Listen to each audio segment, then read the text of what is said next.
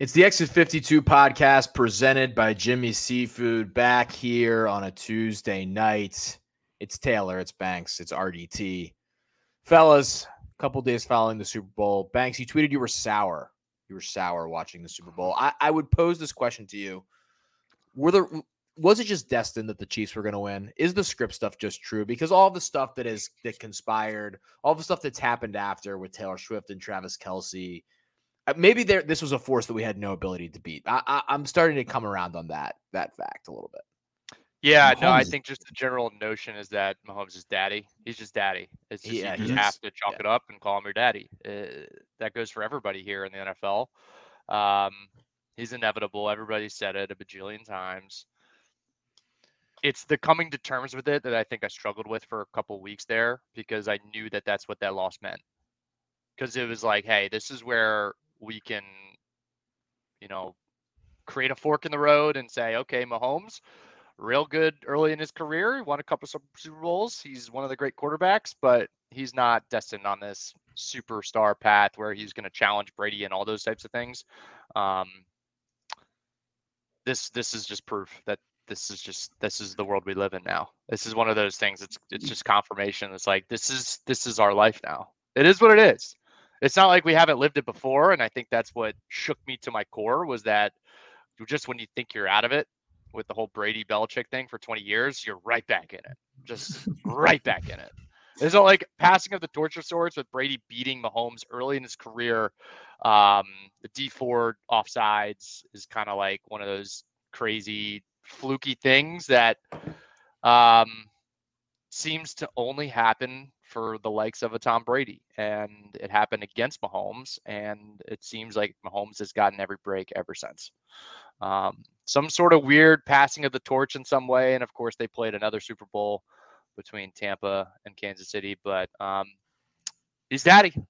What else can you say? It's going to be a long 15 years. I hope that if we're just following the script here, that this is that 9-year window, though, where we get to kind of like weird stuff will happen. And, maybe in a couple of years, the Chiefs rip off a 17-0 year, and I don't know, some nondescript NFC team. I hope it's not the Giants, but the Cardinals.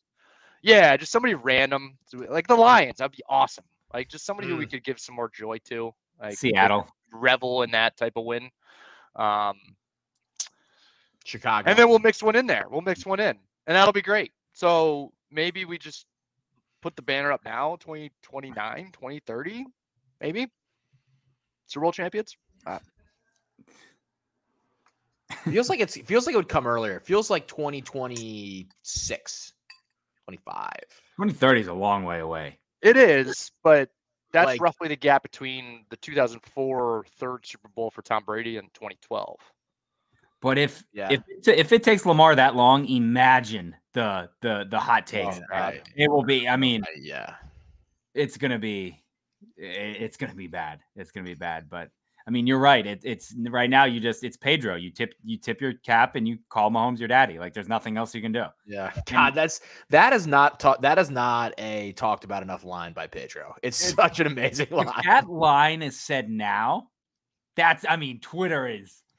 Yeah. Imagine the photoshops that come out. Yeah, Pedro would have been great Twitter fodder. Oh, he would have been perfect. It's Mahomes is. He's just good. I think he's already a better quarterback than Brady. I don't think there was ever a point where Brady was the best player in football. I don't think he obviously has all the rings and all that stuff. I mean, Patrick Mahomes is he's been the best player in football. He's been by far the best quarterback. Best player, McCaffrey's obviously up there. There's been a couple other guys, but since the moment he got the starting job, he has been the guy. Like Brady had those years where you're like, he's not, doesn't look good, or he doesn't do that. Mahomes has done it for 6 years straight, 7 years straight, whatever it is.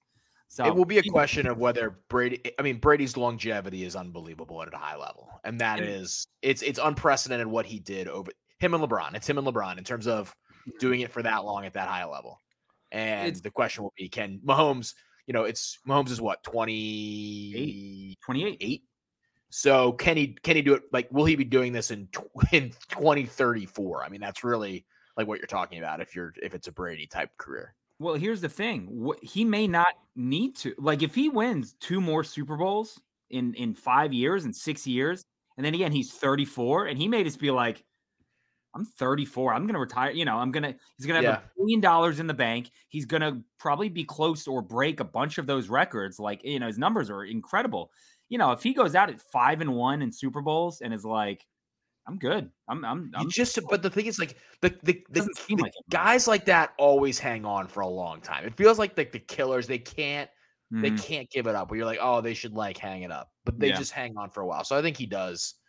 I think he will be around for a few years too long, just like Brady was. Although Brady, he won't be. If Mahomes is playing at 44, that will be shocking. I think that would be like legitimately shocking. I mean, that's 16 more years. That's insane. That's insane. I mean, that would be insane. Like, if we're having Patrick Mahomes discussions when the three of us are deep into our 40s, that is going to be that is going to be a sad situation.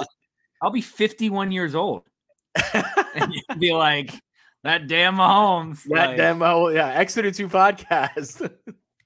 Coming out to Mahomes. 4,392. Like, no, he's the best. I think he's by far the best. There's nothing else to say.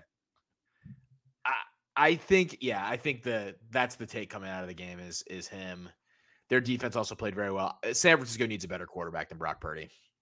I just don't think you're going to be able to get it done long term there with him. But good for Shanahan for getting him all the way there, and then you need to have a guy better than that, I think. But Shanahan's got a narrative he's got to deal with now too. So it's a big thing with him. Like I saw today, they had the press conference where they're like, Kyle Shanahan can't win the big game. Like, and they asked him that, and he was like, well, we had to win big games to get here. And it's like, yeah, I get it. But when the lights are on, the absolute brightest in the second half, I mean, you shrink. Like, it's like he doesn't know what he's doing. I don't know why they threw the ball in that third down, that 3rd and 4, I think it was. Like, I don't know. And again, going back to the Super Bowl before versus them, going back to the Super Bowl versus the Patriots when he's the offensive coordinator, just run the ball, dude. Like, just run the ball. You got the best running back in football. Like, just go. So I don't know. He has questions. They forgot about McCaffrey. They forgot about McCaffrey for a little bit of that game. Bizarre. I don't get it. Again, I think, go out and get a Kirk Cousins or something like that. Brock Purdy's the fun story. The 199, blah, blah, blah. Did you know he was Mr. Irrelevant? And he looks like Harbaugh and that 14-year-old TikTok girl, whoever she is. Like, yeah, that's great. But like, you're not winning a Super Bowl with Brock Purdy. I don't think so. And, and the Niners, it's like the Niners are one of those, like, well, we're just happy to be here franchises. Like, this is one of the premier franchise, one of them in football. So like, they shouldn't be happy with, they're 0-3 in their last 3 Super Bowls. So I'm sure I don't know. I don't know. I mean, not going to get fired or anything, but they got to figure something out with Shanahan and Purdy and all that, because they have the weapons and now's the time to do it with that rookie, with the low costing quarterback. So what is everyone's Usher rating? Yeah. You're flashing. RDT is flashing both of his. Yeah, he was unbelievable. He's good. Good to very good. I also think I get a little bit tired of every single year people come away from the Super Bowl halftime shows saying, greatest ever, greatest show ever. Yeah, like, I'm not on greatest ever. I think there's no perspective. Go ahead. Yeah, exactly. There's no perspective. Every single year, it's either this was the greatest or this was somewhat of a flop. And when I think of flops, I think of what was it, like 3-4 years ago? He didn't even do it on the field. Which guy was that? Who was it? It was, well, here, let me look it up. 3 or 4 years ago. What the hell is that guy's name? Well, because last year was Rihanna, right? Was that it? J-Lo. It was J-Lo and Shakira a couple years ago. Then there was the Dr. Dre, the Eminem, Dr. Dre, all the rappers in LA. Let me see. Holy shit. The Weeknd. The Weeknd. That's what I'm trying to think of. Yes. The Weeknd was a flop. Yeah. Weeknd was bad. Yes. I think most people agree that the Weeknd was not very good. I think that has to be the last one where everyone was like, ooh. I think the Rihanna one has not aged as well as people thought coming out of it. I think it was just fine. Like, I enjoyed this one more than Rihanna. Well, that's my point. That night, everyone's like, oh my God. Yeah. To me, Usher just I know there were issues with like his miking and people think he was singing that well, but he delivered exactly what I needed him to deliver.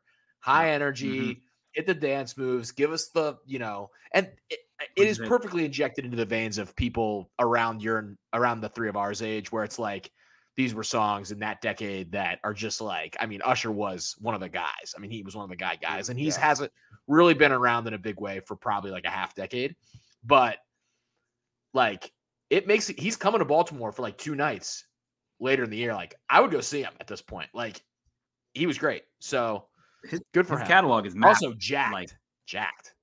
Good for the man. He's always had a good figure.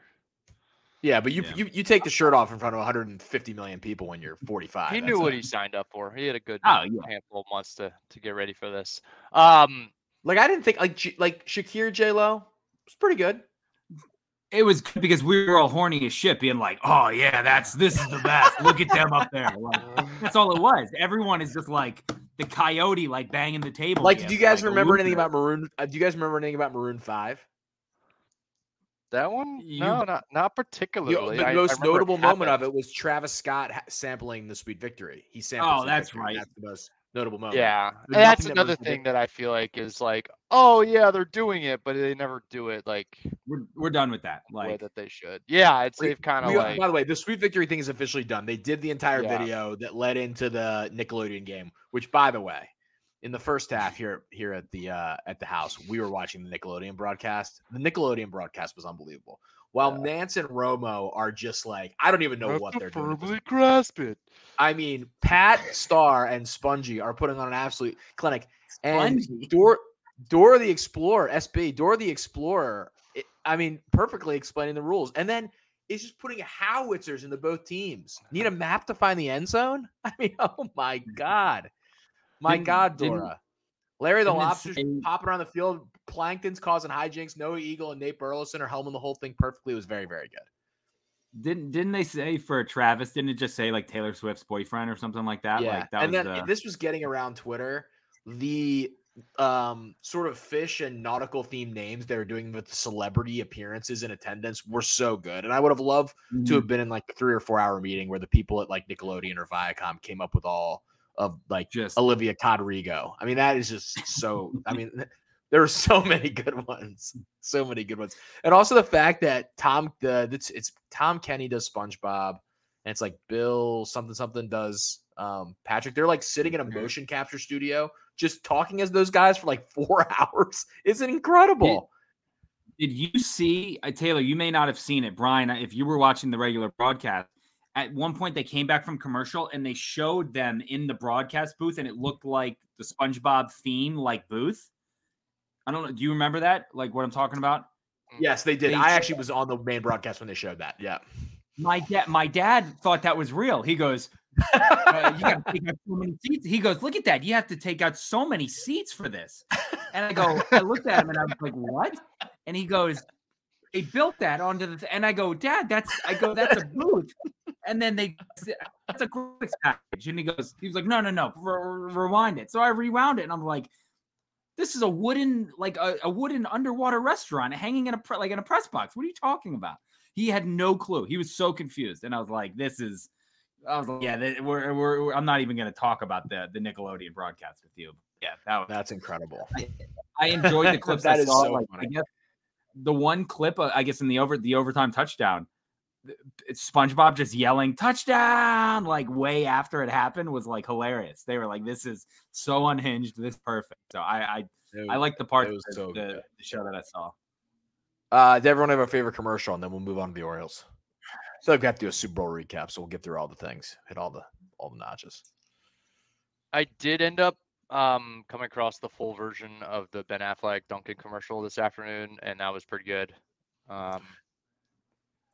Etsy did a commercial with France and the U.S. exchanging the Statue of Liberty, and then the U.S. people realizing they had to buy something or had to get a gift for France, and then buying a cheese board off of Etsy for the French, and then delivering that on a boat in like an old-time, very clever commercial. It played during like around halftime, so I'm sure a lot of people didn't see it because you're getting stuff. That commercial made me laugh. That popped the room the most of who the couple people I was with watching the game. I like the Christopher Walken one, the BMW. I thought that was good. Anything with Christopher Walken, I will laugh 10 times out of 10. The Arnold one I thought was good. The Neba.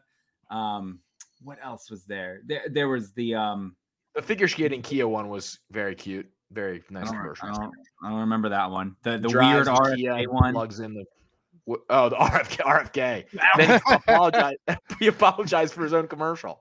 I just looked around and I was like, what the hell? It's like a parody of a John F. Kennedy 1960s commercial, but that's tough. I mean, that's tough.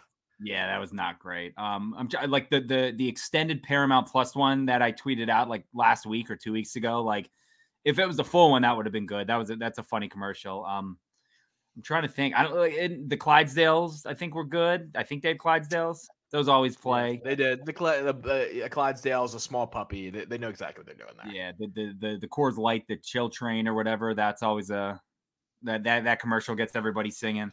I don't know. Again, nothing really stuck out too much except for those. But I don't know. I didn't lock in too much in the commercials. I'll be honest. Yeah. I will say this is like right on schedule here. From the desk of one. Mike Florio. I lost it. God damn. Here we go. There's plenty of inside information that can affect NFL betting, and the NFL can't possibly control all of it. The latest example, someone apparently blabbed about the color of the KC Gatorade. Wow. A lot of money came in on purple. He's sinking his teeth into the whole Gatorade inside information conspiracy thing. Yeah. Yep. So Reba held out that last situation to get it to the over as well because she was humming through the first part of it. I remember Timu, like, where do they get the budget? Everyone's credit card, like that's the one. I just remember being like, shop like a billionaire is an insane tagline to use. Like, they know what they're doing. They're targeting like young, like, because the commercial looked like all the video games that JoJo plays, like on my phone and on my iPad. Like the bright colors, they knew what they were doing. And it was like telling people to shop like a billionaire is a crazy move. I get it, but it's like, what are we doing right now? I didn't even know what Timu was before the Super Bowl, and now I can't get away from it. So yeah, I didn't know what it was either. On Timu while we give us some Timu shopping, and we'll move on to our Orioles. I'll just pepper it in as we go here. Yeah, just throw some things. What? All right, let's. A lot of free advertising here for Timu, but yeah, okay. What category should I dive into here first? Give us some. Oh, I just open it up. There's lightning deals. I don't know what to call these. Oh, there's a wheel. It's spinning right now for me to get some coupons. $100 off, $100 coupon bundle. I'm hooked. I love it. Hell yeah! You're shopping like a billionaire. Get it now. All right. I'm scanned to download for the app. New user gift. This what could go wrong? I'm gonna let you roll there. We'll move into our first topic here. The boys here week to week during spring training, we're gonna kind of semi deep dive some of the positional roster situations, Orioles wise. As the boys get it started in Sarasota, we're going to start with the infielders, inspired by proud Maryland grad and former baseball beat writer, Mr. Andy Koskov. Dropped an article on the Baltimore Banner talking about the sort of infielder situation and the amount of depth and potential guys that can be contributors at those spots for the Orioles. And his theory was that the Orioles would break camp with 7 infielders.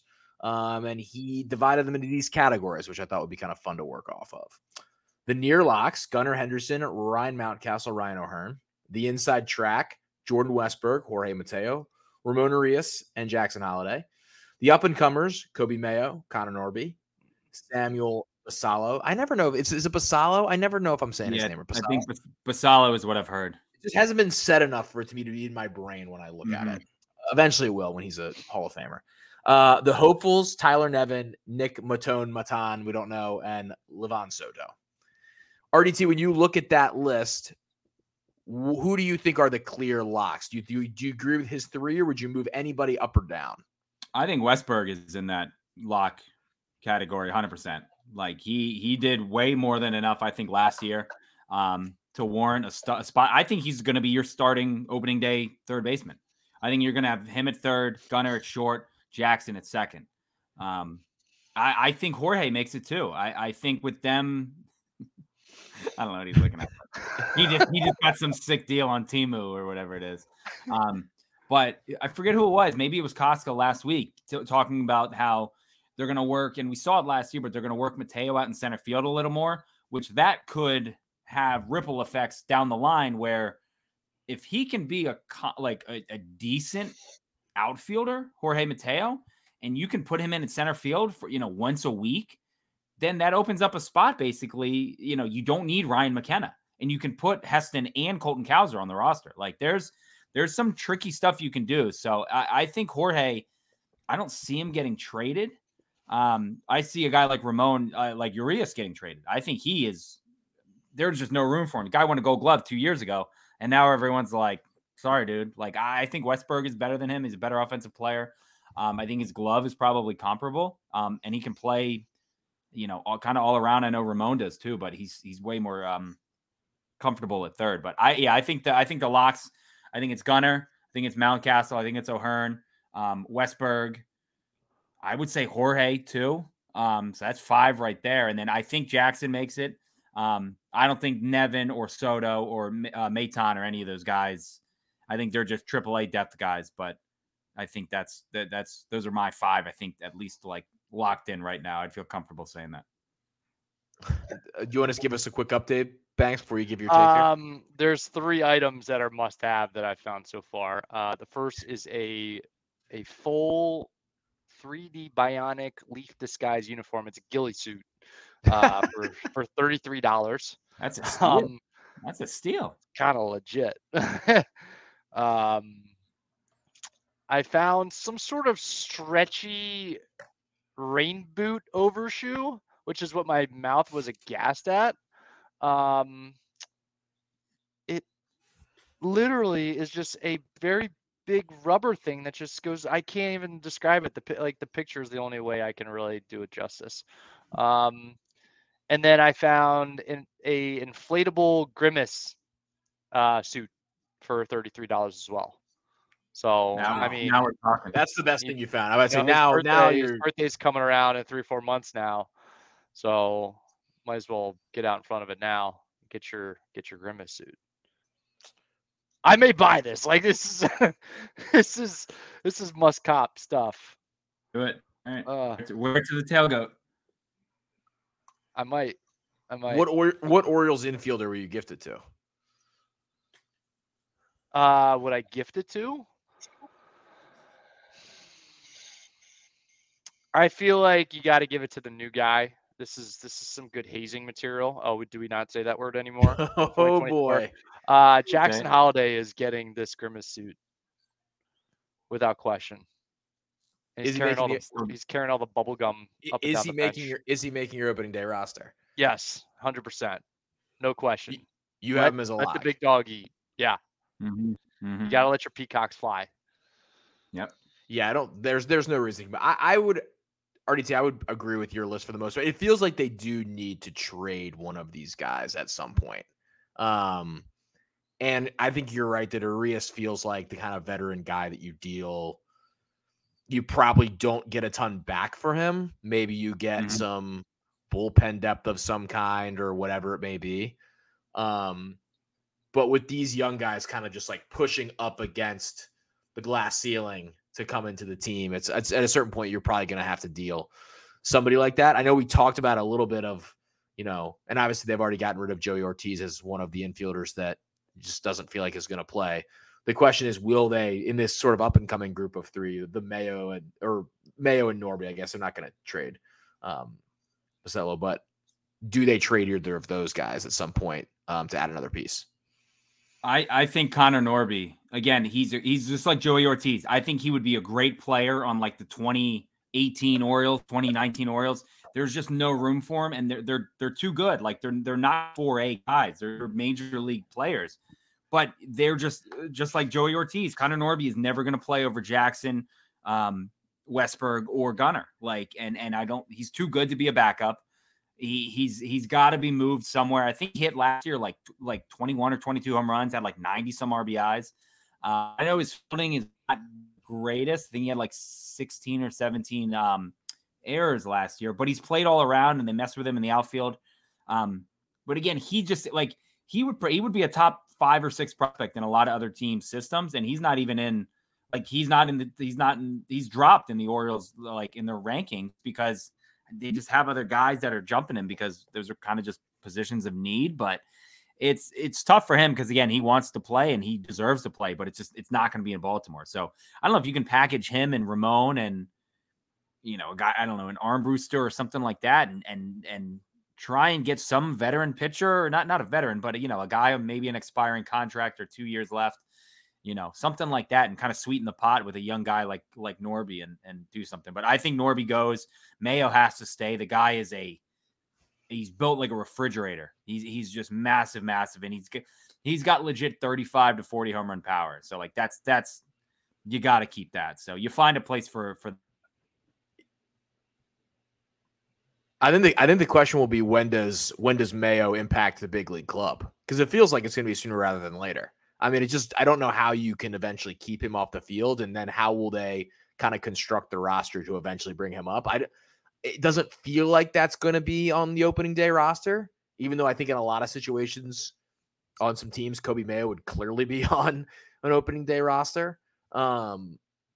But I don't think they're going to be able to keep him in the minors for the entire another year. I just he has to contribute at some point, and then sort of how you manipulate the roster at that point. But I don't maybe he comes into spring training and just is undeniable and steals a spot from somebody, and they have to trade somebody or whatever. I think that's not a crazy thought.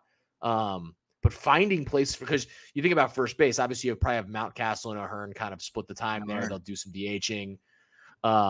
Based on what the matchups are. But I mean, Mayo is going to be a guy that I feel like his bat is just going to not be able to not be in the big leagues at some point. Yeah.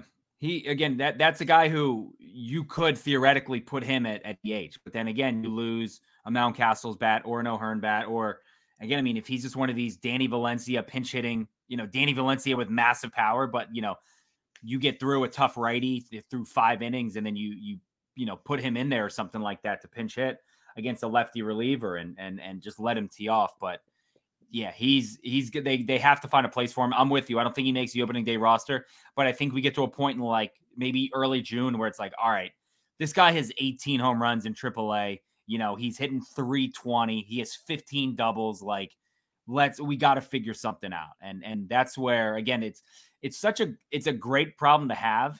Because like 3 years ago, we were having the conversation like, well, do you bring up Jahmai Jones or is it Pat Valleca? Like who do you bring up? And now it's like, which of the top 100 guys can you can't have all the top 100. Yeah, guys which one do you want to trade? Is now the instead of being like, well, Jahmai Jones hit 212 for the Dodger. It's night and day the situations they're in now. So yeah, I think the other interesting thing about O'Hearn is he had a clear outlier season last year in terms of what his career looks like. And the question will become if he starts to slip maybe back towards where he's been in his entire career, do they have to make a decision with him at some point? Yeah. Because right now he's earned the spot. There's no doubt he's going to be on the team clearly. Mm-hmm. But, if he slips back into his opening 3 years where he's, a very, very average to below average hitter, you then have to make a decision about how you're allocating the playing time and all those different things. But I certainly don't want that to happen. The guy was an amazing story last year and was huge in a variety of situations for the team. And I think Hyde will give him the benefit of the doubt, even, I mean, he slumped bad going into the playoffs. I think he was like 0 for 25 going in, something like that. But I think, again, Hyde will give him plenty of chances, I think, to break out. If he does have if he's batting 200, at the end of April or something like that, it's not just going to be like, hey, DFA, thanks for everything. Like, we'll let you go. I think they will give him a legit at bats and a chance. And it also helps that he's a lefty bat. You need a lefty. So yeah, it's not going to be a short leash for sure. It'll just be interesting. It just, and as you said, in so many other Orioles roster situation, this guy that we wouldn't be having any type of discussions like this. He's the cleanup hitter in 2020. It's like him. It's who's in front of him. It's like Cedric, Valleca, Jonathan VR, and then Ryan O'Hearn is like your top 4 with Trey at 5 or something like that. Like, it's just, we've come a long way. I mean, and we also saw last year when the Jorge Mateo at the plate thing was falling off the tracks, they continue to give him opportunities. Yeah. Well, he has the speed, and I mean, we saw him play center field last year. You know, he made a great catch in one game, and then he also made a boneheaded play in that same game, and I think he cost him the game. But his speed, his athleticism, and just that, like, he'll give. I mean, in April, we were like, this guy's not going to lead baseball in stolen bases. He's going to lead baseball in home runs. Like he had 6 home runs, in April, and we were like, this guy's incredible. And then he batted 210 or whatever the rest of the way and hit 1 home run. It was an inside the Parker in Oakland.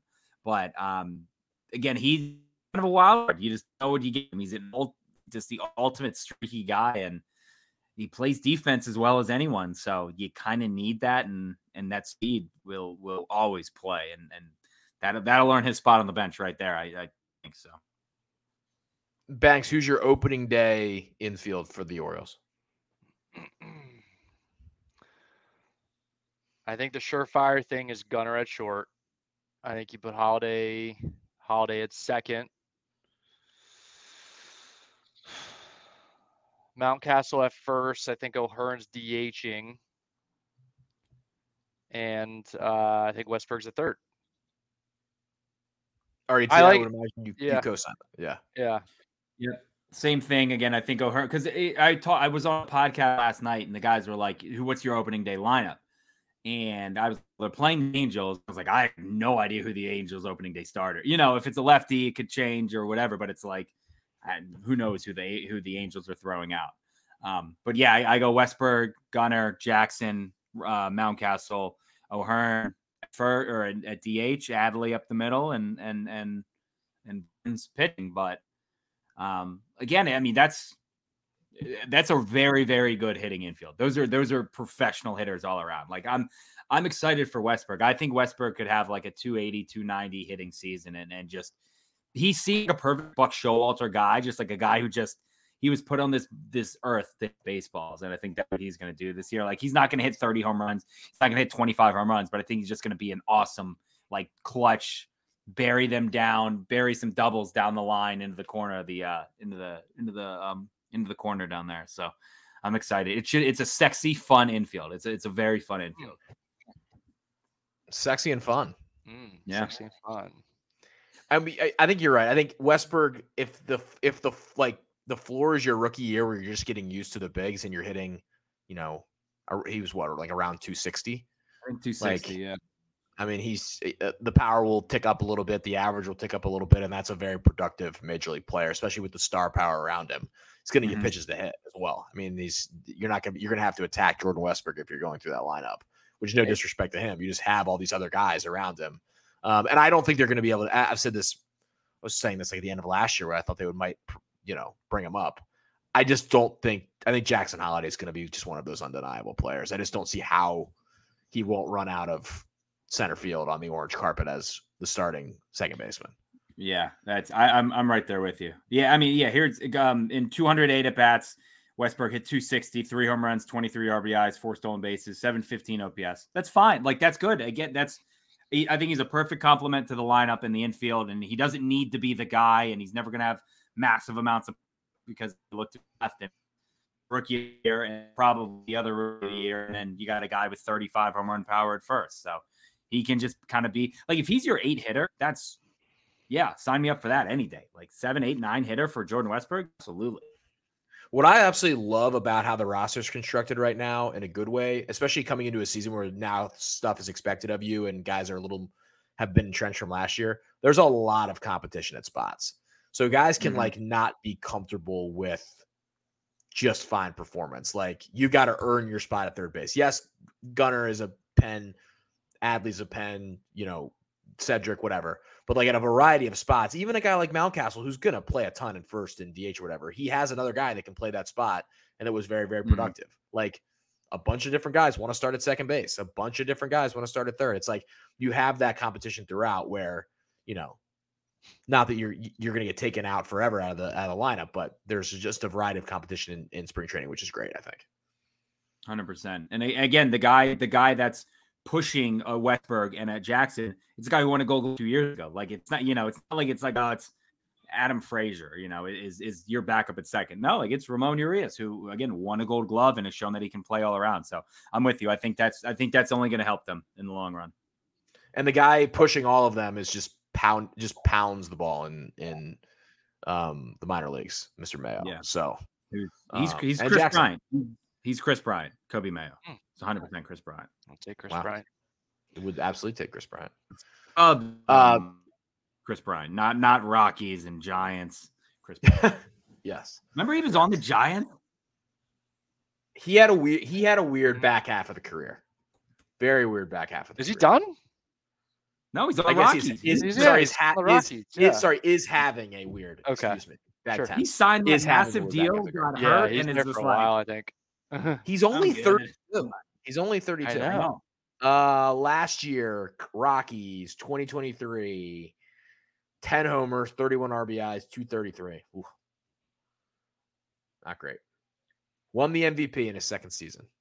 Has not really risen back to that level for extended periods. One other Orioles note to get to real quick, and then we'll get a quick Timu update, and then we'll go to Nick Kinger medley. Cross the wire just before we started recording, a little spring training coverage news. Masson is going to do more games, according to Jacob Calvin Meyer of the Baltimore Sun. Broadcasters will be based in Baltimore, not in Florida, according to his sources. Unclear on how many games will be done. Good that they're doing more games.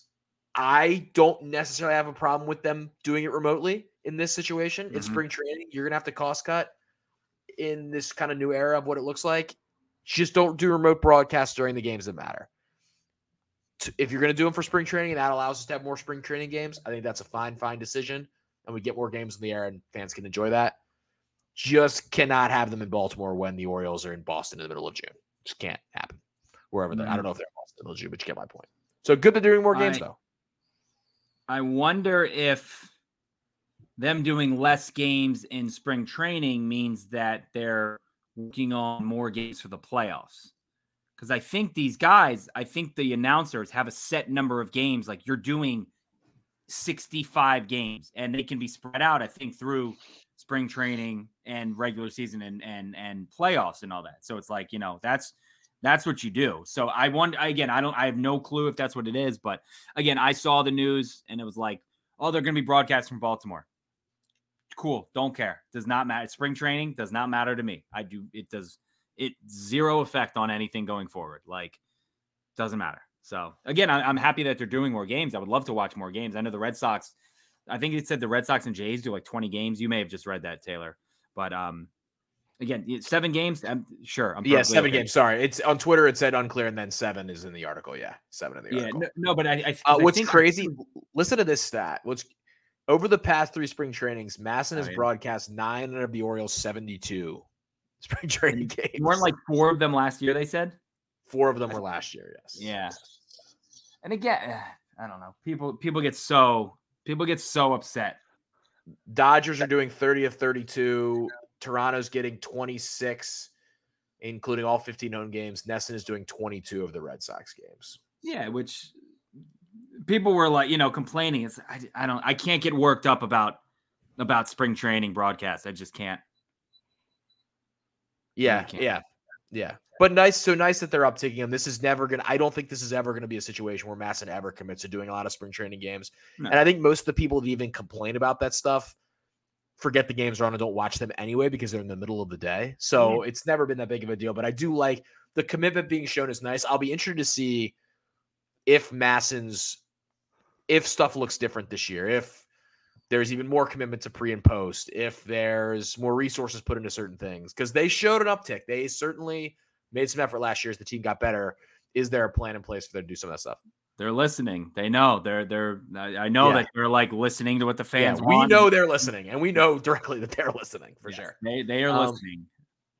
And obviously some of it is some of your best laid plans can also be out of your control too. So that they're doing it within, kind of what they're being given and all those different things. So but excited to have a few more games. And then obviously I think the Orioles will just probably be featured more in MLB Network's spring training coverage and all those different things too. So it'll probably just be the Orioles will be way more accessible spring training wise as we go through the next month and a half or so.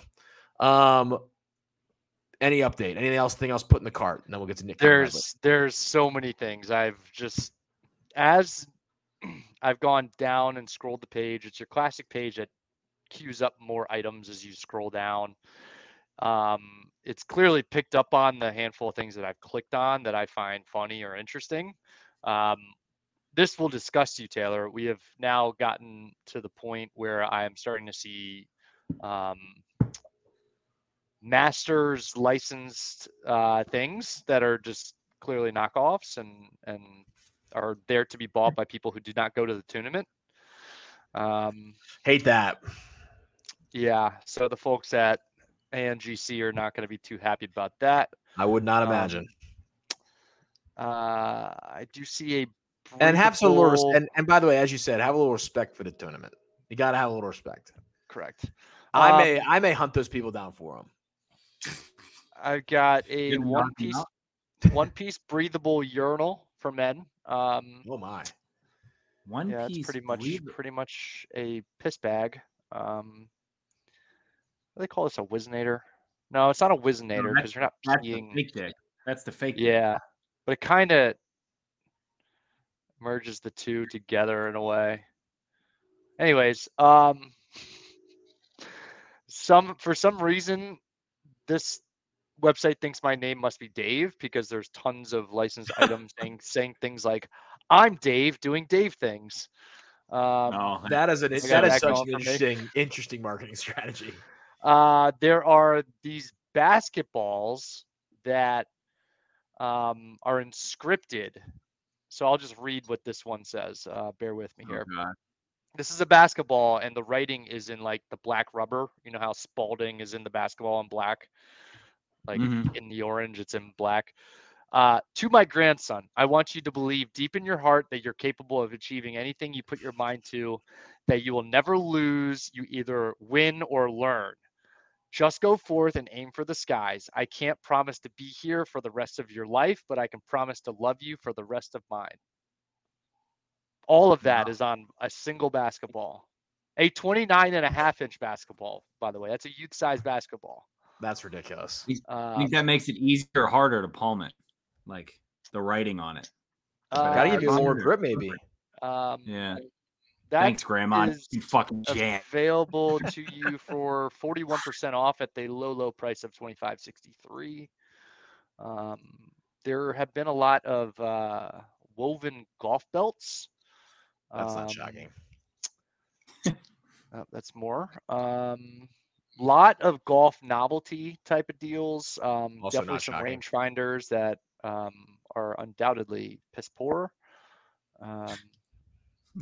I saw I almost said the Y word. A New York baseball jersey with name and number on the back. More basketballs with inscriptions. Grills. Yes, the ones that go in your mouth. Nice. So good stuff. Yeah, no, there's a lot here. There's a lot of this could come in handy come Captain's Cup time too. Not a bad call there. I would say a good portion of this stuff is probably because of the ghillie suit click. Let's just say I anticipate this website's demographic very much being middle America. Let's just put it that way. Seems about right. They shop like a billionaire. They get it. Shop like a billionaire. Nick Cantor Medley, Maryland person of the week. RDT, start us off. I'm just gonna go old reliable football. Like I was like thinking about it during the Super Bowl, like as we were coming down the stretch, and I was just like, it's just they always fucking deliver. They always deliver. Like the game started out bad. Like it wasn't a good game, but it was a great ending. Like just coming down that stretch, being like, we know how this is gonna end. Like we're gonna get some big play in overtime, and it's just football is the best. It's so good. And again, just how it's no secret, but how they just turn everything into such a monumental event. Like it being in Vegas, it felt bigger. Like I don't know, it was I don't know. It was weird, but I love it, and football is just so good.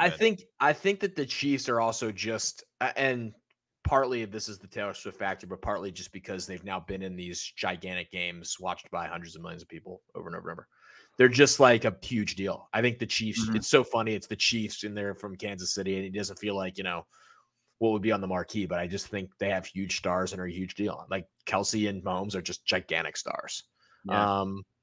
And San Francisco didn't have similar star power on the other side. I mean, McCaffrey and Purdy was a nice story, but I just think the Chiefs are an amazing A side at this point. And, that's just how it is. So like any game, any playoff game where they're playing the Bills or this team that plays over my shoulder, are going to be huge games because I think that just stuff gets built up and just feels bigger. Like and now they're going into that villain era. Like now it's almost like Miami LeBron without Mahomes and Kelsey like leaving teams. Like now they have the hate towards them because of Taylor Swift and because of the winning and stuff like that. People don't like them now, but they watch. It's the Pete Weber. Like you may not have liked him, but you watch. Like that's just what you do. No, football again just continues to be unbelievable. And by the way, next year we're going to get college football playoff quarterfinals that are just going to be an enormous deal. So football just continues to. Do you guys know what they're doing for the Eagles? So they announced it a couple weeks ago. The Eagles are playing that Friday night game, week 1 in Sao Paulo. So are we getting a Thursday night opening game, a Friday night game, college football on Saturday, and then the rest of week 1 on nice. Okay. I didn't know what it would seem like. Yeah. Yeah. I didn't know if this was like if the Eagles game was replacing the Thursday night game. I would bet the Eagles game replaces the Monday night doubleheader. I think the ESPN will get no, but ESPN has Friday night college football normally. I would just assume maybe it'll be a streaming game. Maybe it'll go to like Amazon or that would not shock me. Prime would actually make more sense. And then ESPN will retain the Monday night doubleheader on Monday night. I just because, but I don't know. I think that'll be insane to have a Friday. I mean, and it goes against, if anyone read into this, it goes against like literally like a government situation where like the NFL was forbidden from playing on Friday nights because of high school football. It's like, all right, we're just going to play in Brazil. Yeah. It's fine. Well, again, they did on Black Friday, Yeah. So do whatever they want. Yeah, that's a good pick. I'll go here. I'm taking what looks to be one of the really up and coming, or not up coming is the wrong word. A fuego road to WrestleMania that we're on right now for anybody that follows professional wrestling. We've got The Rock back involved. He's turned heel. Cody Rhodes finishing the story. We got Seth Rollins. The kickoff thing they did in Vegas this past week was tremendous. They're firing on all cylinders. So can't wait to see what that looks like. And The Rock turning heel is fantastic. Like The Rock just being like an entitled just asshole on WWE TV is going to be awesome if he continues to go down the road. So I'm very excited about it. It should be very, very fun. He's got what's called. He's got Moana 2 coming out. And then he's got Moana 2. So he's eventually going to have to turn back the other way because he's, a level of a figure among kids. But very good stuff from WWE right now for anyone that lives in that world. That's what I've heard. Thanks. By way of Masters of the Air on Apple TV, which has just been tremendous. I don't know that many people are watching that right now, but they should be. I've thought about putting it on. I've seen the commercials. What is that? What is that? So that let me lead into where I was going with that. Masters of the Air is somewhat of a third installment of Tom Hanks and Steven Spielberg in the same spirit in which they did Band of Brothers and the Pacific. Okay. In having started Masters of the Air, have decided to go back and rewatch Band of Brothers. It is just tremendous television. That is my pick. Mm-hmm. I guess I will also co-sign Masters of the Air. Go watch that. It's very good. There are 4 episodes in. I think there's 8 total, maybe 10. But just just because you get one a week, I've just been wanting more, and I've been watching Band of Brothers, and it's just some of the best television ever made. It's just so good. It's so good. It's powerful. It's entertaining. It is way ahead of its time. 2001 they made that show, or that's when it was released. For them to do what they did, have, I don't know, the graphics, the filmmaking, all that good stuff, just tremendous. Band of Brothers is so good. If you haven't One of my watched it, brother's go favorite watch shows. it. Yeah, it's all time. It's my dad's favorite, I think. And Masters of the Air has been very good. I'm trying not to compare the two too much. One is Austin Butler is in Masters of the Air, right? Yes. That's the kind of leading man there. Yeah. Just both. Yeah, just terrific. So that's my pick here. It's a good pick. It's a very good pick. Any honorable mentions for anyone? Tiger's back this week. I was also going to say Tiger. Yeah. Yep. What do we think about Sunday Red? I like it. I'm digesting it still. I think that the name, I don't hate the logo. I think the name is a little too on the nose. Yeah.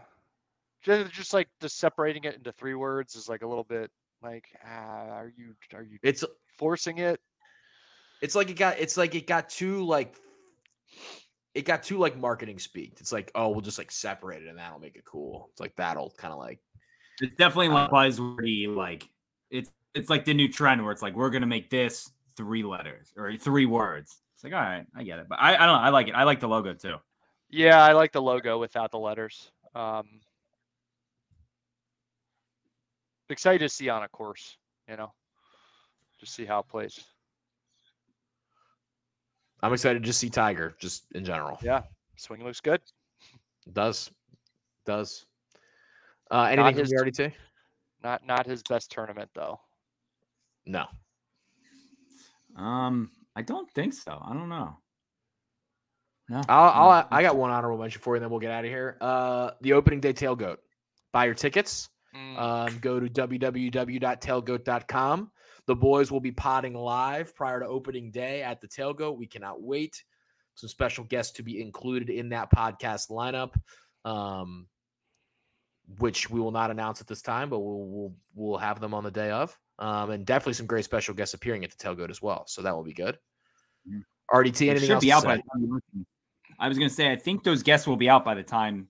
I don't know when we're releasing this. I don't know if it was Did we say Thursday, or are we holding, or were we just ripping this one? I think we might just the names. We'll talk about it next week. We'll talk about the names next week, regardless of when we put this out. Yes, but be excited. Get the tickets. The tickets are in my inbox, so we got them. We are good to go. Can't wait. It's gonna be awesome. Go to tailgoat.com. Still tickets available. Bunch of different options. You can get VIP or premium, general admission. You can combine game tickets. You can combine parking, a variety of different things. And the tailgate experience speaks for itself. All you can drink, all you can eat. Obviously, DJ Paulie D spinning a set. A variety of things. Should be an amazing time. Prior to what I know we talked about this a little bit last week, but what should be a incredibly memorable opening day for this franchise. A lot of good vibes involved. So make sure to buy your tickets there, boys. Fantastic pod. Glad that we're getting a little more consistent, 3 of us here, after some busy falls, winters, and we're rolling into Orioles season. Probably a more defined schedule to come from the 5 of us here in terms of series recaps, Orioles talk, what the boys are doing on the jumbo set and all those different things. Obviously, we'll be getting into one of Mr. Spencer Schultz's great times, which is draft season, where he truly, not that he doesn't shine all year because he's fantastic, but where he is unbelievable is draft season. So we'll get into some of that as well. I'm sure some plans to come on that one in the next couple months draft-wise. You can follow the podcast on social media at X52 Podcast. You follow Eric at EDITTI22. You can follow Banks at Barstool Banks. Me at Taylor Smite 10. Jake at Jake Luke, LOUQUE. And Spencer at Ravens 4 Dummies. That is the number 4 between Ravens and Dummies. Make sure to review and rate the podcast on all of your favorite podcast listening service, whatever you prefer, and go subscribe to the YouTube channel as well for the great content coming there. I know the guys have a jumbo set coming this week. Make sure to go back and listen to Jake's deep dive on the new owner of the Baltimore Orioles, Mr. Rubenstein. Some great stuff from him there. Banks, give me one last Temu purchase before we get out of here. I'm Bob. Just one, now. your favorite one. I'm Bob. I'm now Bob. What a sight. Timu, you're welcome. You're welcome for the free advertising. We know you have advertising dollars, so give some to us as well. We will see you next time on the Exit 52 podcast presented by Jimmy's Seafood.